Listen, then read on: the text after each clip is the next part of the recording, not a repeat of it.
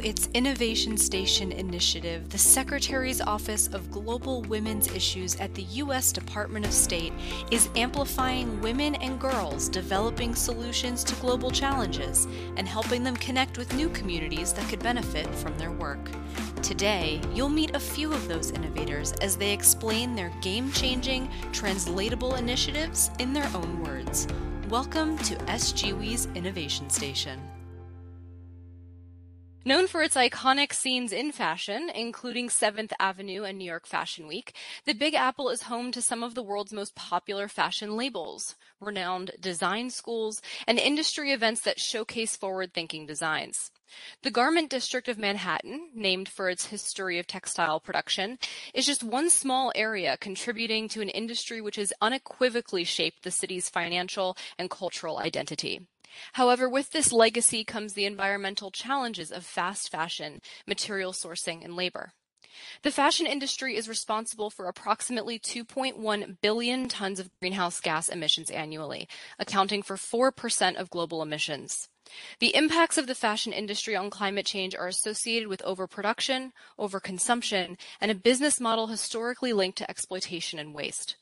Workers in the sector may suffer from poor wages and working conditions. Most of these workers are women, and the industry primarily markets toward women consumers, yet most major brands are led by men. While the clothing industry is universally relevant, Paris, Milan, London, and of course New York are considered the big four fashion capitals of the world, closely linking these cities with the industry's persistent environmental and social challenges, while simultaneously providing some of the most promising opportunities for improved sustainability. Various other domestic and international communities also exert major influence on fashion and its practices, including Los Angeles, Miami, Madrid, Tokyo, and more. During this conversation, our guests will discuss their community-driven strategies for improving the sustainability of fashion. Their tactics are quite complementary, addressing both pre- and post-consumer waste streams within the industry. Please join me in welcoming our panelists, Camille Tagle, co-founder and creative director of FABSCRAP, and Liz Ricketts, co-founder and director of the OR Foundation. Welcome, Camille, and thank you so much for joining us today. Would you get us started, perhaps, with a brief introduction to FABSCRAP? Yes, absolutely. Thank you so much, Aubrey. For those of you who are unfamiliar or hearing about FABSCRAP for the first time, FABSCRAP is a pre-consumer focused textile recycling nonprofit located in New York with a location also in Philadelphia. Basically, if you think of how cardboard or plastic is carted away and recycled for businesses, we're a very similar type of service, but we focus on textiles specifically. And we keep those textiles out of landfill by either downcycling it into shoddy, which becomes various forms of insulation, or redistributing any fabric that can have a continued life, like it's either in good enough condition for reuse, larger pieces, that sort of thing. Thank you so much, Camille. And Liz, we're so grateful to have you with us today as well. Would you tell us a bit about the OR Foundation? Yes. Hi, Aubrey. Thanks so much for having me, and thanks to Georgie for that moving introduction. So yes, again, my name is Liz Ricketts. I'm the co-founder and director of the OR Foundation. We are a Ghana and USA-based not-for-profit that works at the intersection of environmental justice, education, and fashion development. And we do have programs in the United States, but today we'll be mostly talking about our work with Kantamanto Market in Accra. And that's probably unfamiliar to everyone here. So just to give a little context, Kantamanto Market is the largest secondhand clothing market in the world. Ghana is the largest importer of secondhand clothing in the world, and the United States is the largest exporter of secondhand goods.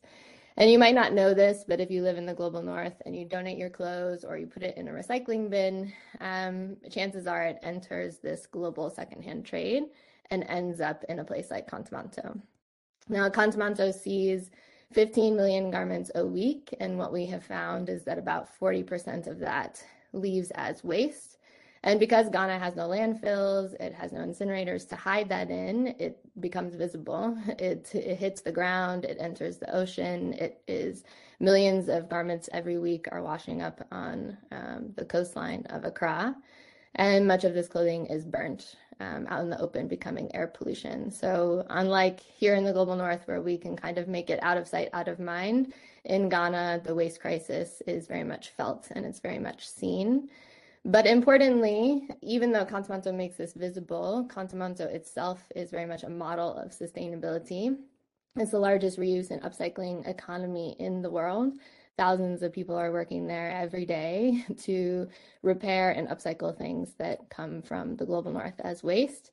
And I'm talking so much about Contamonto because all of this information comes from our firsthand research with the community, but B, because they're the real solution providers here. And for us, our work as an organization is all about advancing the good work that's already underway while also trying to facilitate the sort of last ingredient of a circular economy, additional infrastructure for recycling and decomposition. So thank you so much for having me. Fantastic. Thank you, Liz. I'm excited to jump into more detail regarding both organizations here. And Camille, I'm going to start with you. FABSCRAP's model differs from other nonprofits and thrift stores that accept secondhand clothing. Why has FABSCRAP chosen to work with companies on reducing their waste before the point of sale? Really great question. And I think this all comes back to the differences between textile waste. So I think the type of textile waste that people are most familiar with, because we all wear clothing, is post-consumer, which is basically any clothing that has been worn, loved, used in some way and comes from an individual or a household. What we focus on is pre-consumer, which is the commercial level waste. And to describe this a little further, in the process of creating anything, but specifically in this case, clothing, there's so much waste that happens along that process that actually accumulates before the garment is even made.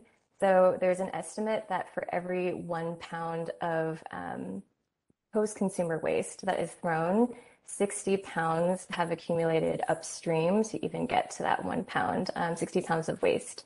So when you think about that, that's a huge difference in terms of volume. And that's, I think, why we've chosen to really focus on commercial waste, is because the volumes that are unseen, that are happening behind the scenes because of really antiquated processes in the fashion industry, all of that the average person wouldn't really know about and is very much unseen.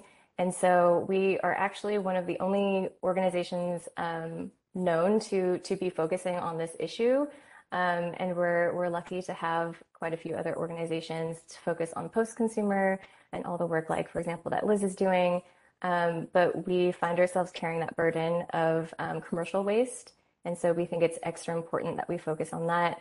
Another huge part for us is that we definitely feel that companies who are contributing to this waste, we really feel like it's important for them to have some skin in the game and for them to also fund these solutions to taking care of the waste that they are creating that is not necessarily a burden on consumers.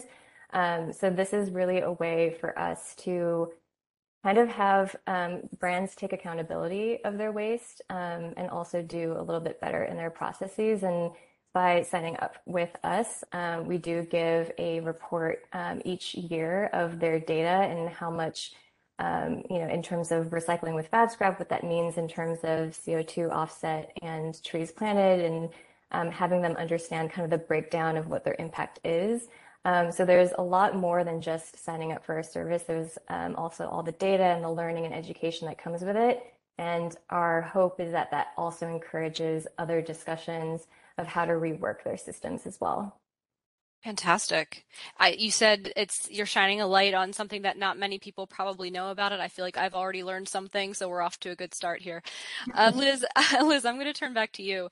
My understanding is that the OR Foundation's mission is to catalyze a justice-led circular economy. Can you explain what this concept means to you and how it relates to both climate change and women's rights? Yeah, very good question. So quite simply, it means prioritizing the prosperity of the people who've unjustly carried the burden of fashion's waste crisis for a long time. And the reason that that's important is because when fast fashion brands talk about circularity, they often kind of frame it as if this waste crisis exists only because we don't have recycling technology. And yes, we do need innovation in recycling, but the root of fashion's waste crisis is very much exploitation, not a lack of technology. The fast fashion model of overproduction and excess is only profitable because garment workers are not paid a living wage. And I think to make that tangible to people, there's a really good example where in 2018, when H&M had $4.3 billion worth of unsold inventory and still turned a profit, simply because the cost of producing those garments, the wages paid to make them, is so small that it's not felt as a loss, right? And I think that living in a world where $4.3 billion of unsold clothes, I don't know how that makes good business sense. So that's why, unfortunately, we need to emphasize that we want to see a circular economy that's not only about material flows, keeping clothing out of landfill, but that also addresses this rampant exploitation, pays garment workers a living wage, and generates safe and dignified employment for the people who are already working in the circular economy. And that's, of course, where we come in. And tangibly, for us, that includes, the female retailers that are going into debt, managing this waste from the global north. Many of them are single mothers who entered this trade in hopes of supporting their children's education. But, thanks to fast fashion, they're not only struggling to put food on the table, but they can't pay school fees, and they're also at work every day, 6 days a week from 3 a.m. to 7 p.m. So they're not really able to support, their children's development.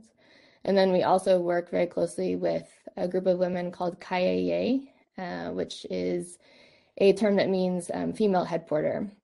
And Kayeye, some as young as 6 years old, many of them are climate migrants. Who, like Georgie, grew up, carrying water on their heads for miles and miles in northern Ghana. They come to Accra looking for a better life, but they end up carrying these bales of secondhand clothing throughout the market. And these bales weigh 55 kg or more. So it's their entire body weights or heavier. And it's dangerous work. It can be fatal. Sometimes these women die because their necks break under the weight of these bales. And sometimes these bales fall backwards, crushing their children to death because they often have to carry their babies on their back while carrying these bales on their heads. And of course, they're paid very little on top of that, 30 cents to $1 per trip, often walking 10 miles a day with this weight kind of bearing down on them. And then they go home to, a very small room, a concrete floor next to the dump site where the clothing is burnt. So to address these issues, we have debt relief programs for retailers. We also buy the waste from them and use it in our lab, which I know we're going to talk about in a second. And then for the Kayeye, we have a chiropractic research and treatment program looking at the physiological impact of this labor, as well as apprenticeship programs where we provide skills training, financial planning, healthcare, and other kind of wraparound services, like ensuring they're registered as citizens so that they can access a lot of services in Ghana. And I think, the last thing about a justice-led circular economy is that for us, a circular economy is circular. There's things going around the circle. And so we have to do away with this idea of there being a top or a bottom of the supply chain. There's no room for that in a circular economy. And so a lot of the work that we're doing, in addition to our direct community programs, is really trying to build new business models that include profit sharing and other ways of redistributing resources and wealth throughout this value chain so that it's more sustainable. Awesome. Yes, and we will get to the lab and hopefully some of the other things that you mentioned in just a few minutes. Camille, I'm going to jump back to you because you've intrigued me. Okay, I know that you work at FABSCRAP with volunteers to sort and process all of the fabric that you receive, which I imagine is very diverse in terms of, what it's made of, what is attached to it, what is printed on it, etc. I'm really fascinated by this. Can you explain the sorting process and really the final uses of each waste stream? Yes, absolutely. In the 6 years that we've been operational, or almost 6 years, our team has diverted over 1 million pounds of fabric from landfill. It's the same CO2 reducing benefit as planting 110,000 trees. So that has just been from our two small locations and just in the Northeast here around the New York City area. We work with about 700 brands now across our two locations in New York and Philadelphia. And we pretty much accept anything that comes from, again, the commercial waste stream. And so that would be headers, which are often tools. They're swatches that mills will kind of share with designers. They're kind of selling tools. So we'll accept headers, small cuttings. Sometimes they're cuts of fabric sent back and forth for approval, lab dips, and then again, like yardage and even sewing and cutting scrap.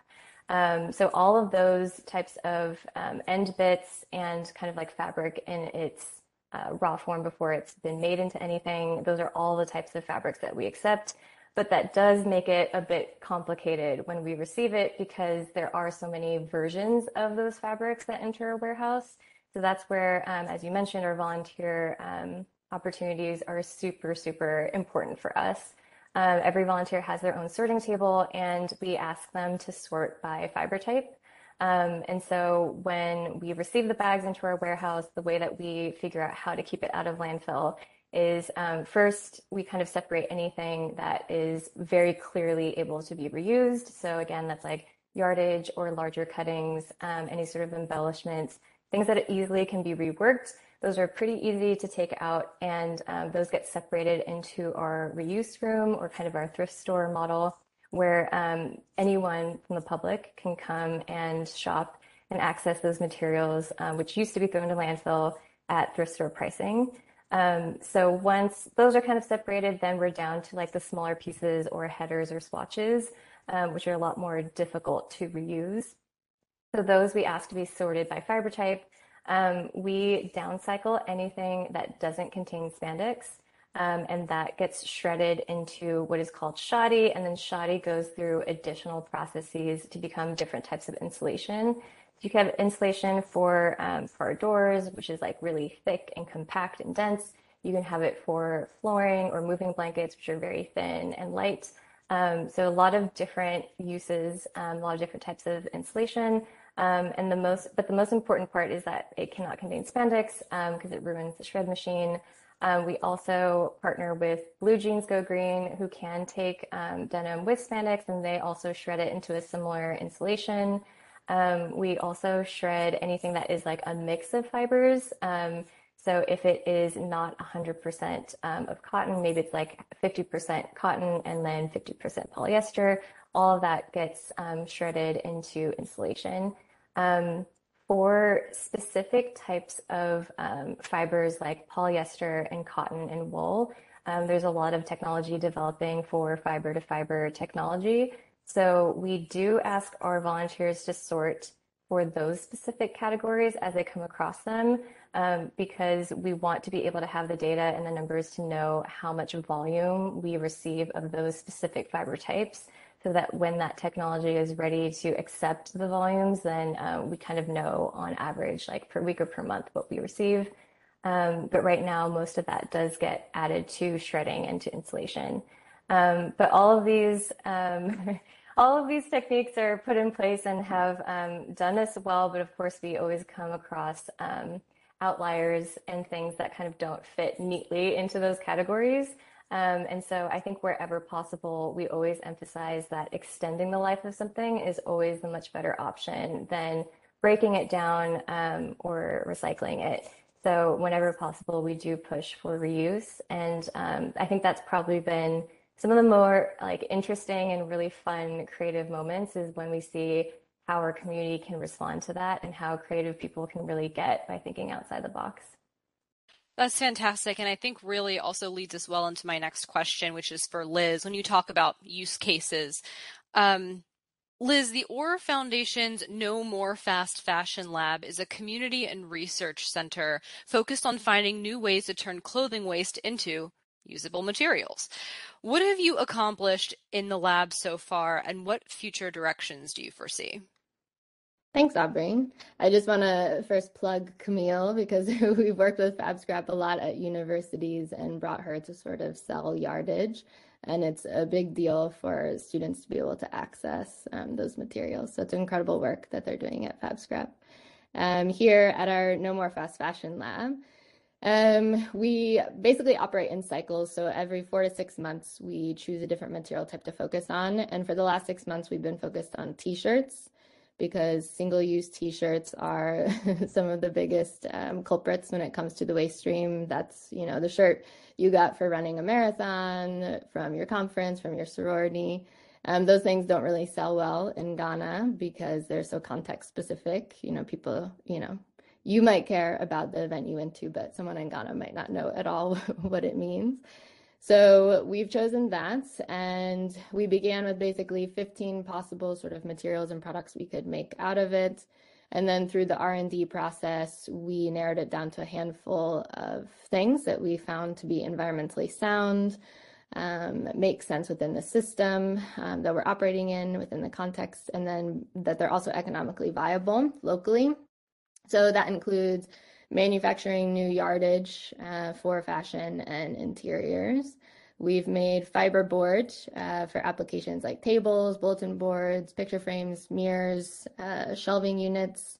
We've built our own shredder. So we have a shredder in our space. And with that, we're able to not only provide material for the fiberboard, but then also make cushions using both textile as the outside and then also rice sacks. So rice is a dominant food group in Ghana. So we collect the used rice sacks that would otherwise go to waste, and then we stuff them with the material. And then we also have made lamps and mops. Which the mops are my favorite product because we use the textile waste for the mop head, but then the attachment for the mop also has an interesting story. So we created the mold for it using recycled aluminum that comes from the aluminum came from the dump site where the clothing waste ends up. And then we've injected it with recycled plastic. And that's where a lot of our work is now, is working with plastic fibers. So primarily polyester, but also others. And with that, so far, we've developed a lot of different building materials. We're looking at essentially how can we replace virgin plastic in various household objects that are used daily in Ghana. And we do have a video on our YouTube if you want to see it in person, which is much more interesting than listening to me describe it. But in terms of, where we're headed with it, essentially, we've proven that it's possible to make these materials and products, and to do so paying people a living wage. And also we've proven that we can find a local and an international market for them. We're fulfilling a lot of orders right now. So we feel pretty confident in, the potential. But our next step is really to secure funding for an incubator so that we can support local entrepreneurs kind of taking these ideas, both entrepreneurs from the informal and the formal economy, taking them forward as formal businesses. And then within the lab, we also have ongoing work around fiber-to-fiber recycling and decomposition. Decomposition, what we're working towards is essentially to take the waste that's in the environment right now and to turn it into soil-compatible nutrients, which is a tall order, but something that we are very much working on. And so we're really trying to work holistically, at a lab scale, and then also collaboratively at a larger scale.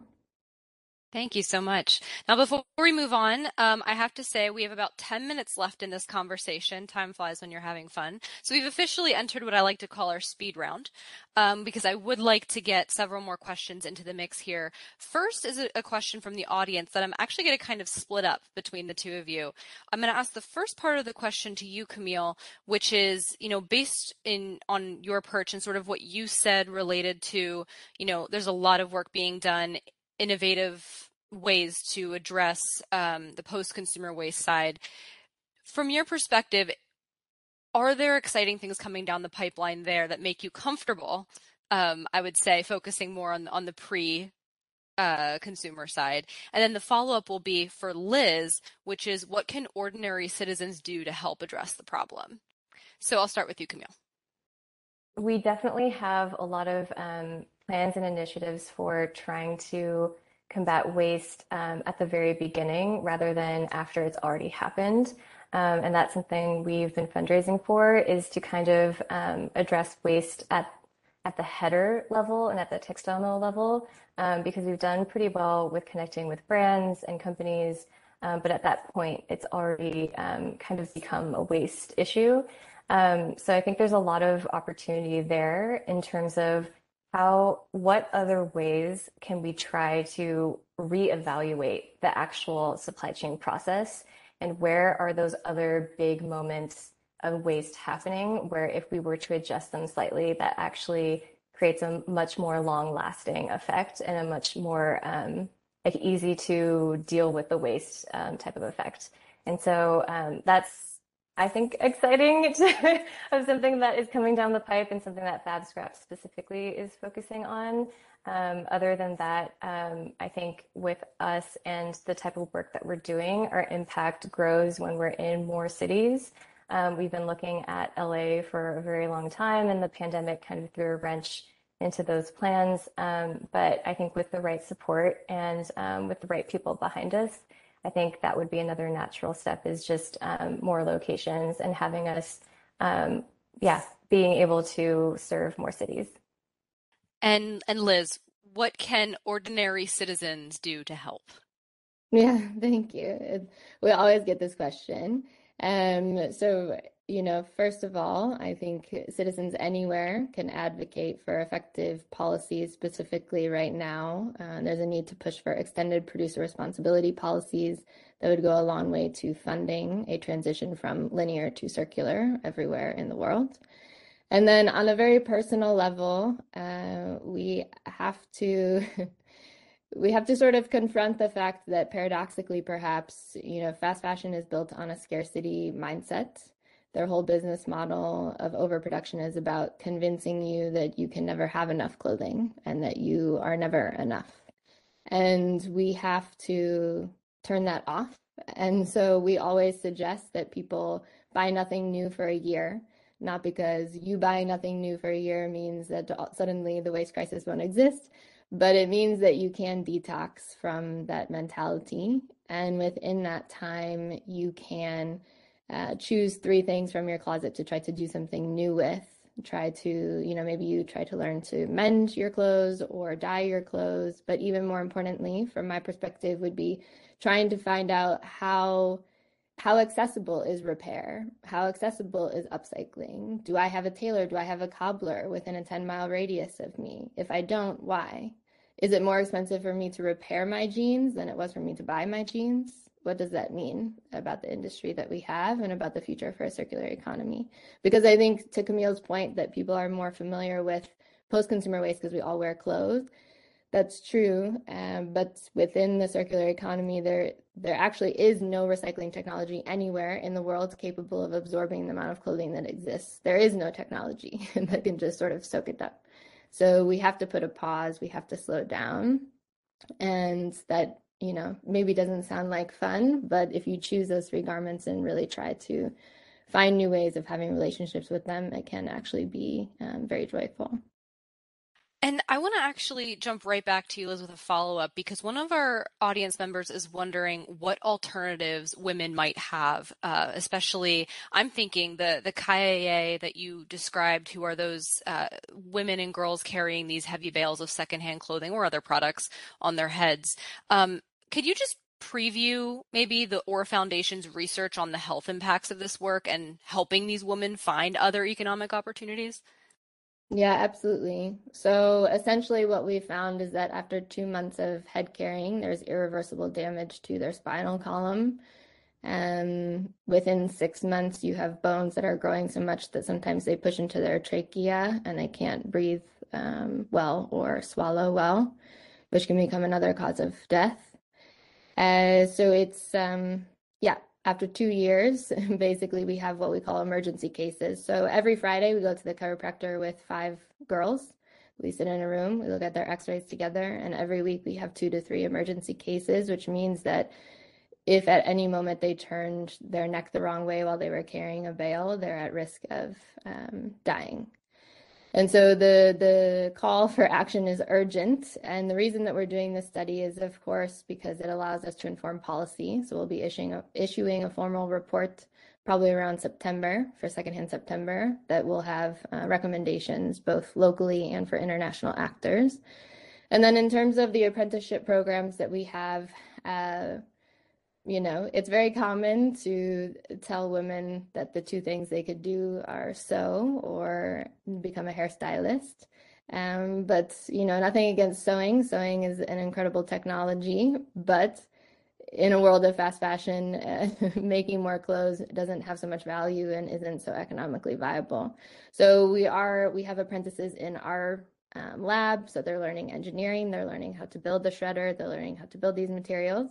But then we also have apprentices out in the world with other entrepreneurs, learning skills like carpentry, cell phone repair, really very much trying intentionally to broaden the roles that women can play in society. And our goal, not so secretly, is to build what we call a Mabilgu agency. Mabilgu means sisterhood in Dagbani, the dominant language of these women, and to build a sisterhood agency for these women to be able to, provide services to Accra and to other cities in Ghana. Thanks, Liz. I have one more question for you, Camille, that I think bridges one of mine and one of our audience members that I'll ask for you to keep brief, because then we'll conclude with our final thoughts question for both of you. So the audience member is sort of wondering about the antiquated processes being used by the fashion industry that lead to large volumes of commercial waste that you alluded to before. And so that made me think of a question that I had, which is the fact that FABSCRAP really works at the intersection of the fashion industry, which is dominated by women, and waste management, which is dominated by men. How can bridging these industries improve social and environmental sustainability and maybe address some of those antiquated processes? That's a big question. um, well, I would say, I think where there's been most success in sustainability is kind of combining different industries. I think that's been the most important. So, for example, if you look at the partnership that I have with the other co-founder, Jessica, like her entire knowledge and background is not in fashion. Like she comes from waste management with New York Sanitation, and then with my background in fashion and design, that has been very complementary. And basically, with our backgrounds, that means maximum diversion from landfill. So I think the collaboration between different industries is most important, because you really get a different perspective altogether, rather than one group all coming from one side trying to figure out a solution. And that's kind of going back to what I was saying with the antiquated parts of the industry. There are some processes in design and in production that are so ingrained and so automatic that if you try to get all people from the fashion industry to try to think outside that box, it becomes really hard, because it's almost inherent to them as designers and them and what they do. And so I think, again, that collaboration of across industries is super important for that reason. And yes, I think there are a lot of things, and that's really the challenge with sustainability in fashion, is just looking at every single part of that process, and most of them are linear, and trying to figure out, okay, does it really have to be this way, and why is it this way? And so I think it's the questioning and the analyzing that we need to do a little bit more of. Thank you. Now, my final question is for both of you. It's sort of our wrap-up 30-second takeaway message. What is one piece of advice you'd give to companies or consumers around the world seeking to make a difference in improving the sustainability of fashion? So last thoughts, Camille, I will start with you. This actually is a perfect continuation of kind of some of the things I was saying, where I think just really analyzing every part of the process for brands, I think is extremely helpful to really understand like how well you can try to make better steps and more sustainable steps. I think the one challenge is, trying to have things go into effect when, again, I know there are many deadlines happening, and I know it's hard to kind of interrupt or disrupt like that process. But I think when people kind of think of sustainability and changes holistically, it becomes very intimidating, and then people kind of just don't end up doing anything. So I think the biggest advice I could give is to not be intimidated and paralyzed in that way, and just to try something. Like analyze one part that you know is actually doable to change and to improve, and start there. And then once that is able to kind of grow some legs and take off, then and attacking a different part. But I think just avoiding that paralysis and just taking a leap on one particular part. And Liz, I will leave you with the final word. Thank you. So to build on the sort of advice I already gave to consumers, if you're donating clothes, don't donate the old just to buy the new. If you put into a system, take out of that system and try to shop from the same places that you're donating to and see how that feels and what that system really looks like. Volunteer there if you can. And then my advice for fast fashion brands is very simple. We need to make less, and we need to pay garment workers a living wage. Paying garment workers a living wage is far more important than any recycling technology in achieving a circular economy. This podcast is derived from audio recordings of SGWI's Innovation Station virtual event series. The views expressed in the preceding episode are those of the featured innovators and do not necessarily reflect the views of the Secretary's Office of Global Women's Issues, the U.S. Department of State, or the U.S. government. For more information on the Secretary's Office of Global Women's Issues, its initiatives, and programs, please visit the State Department website at www.state.gov.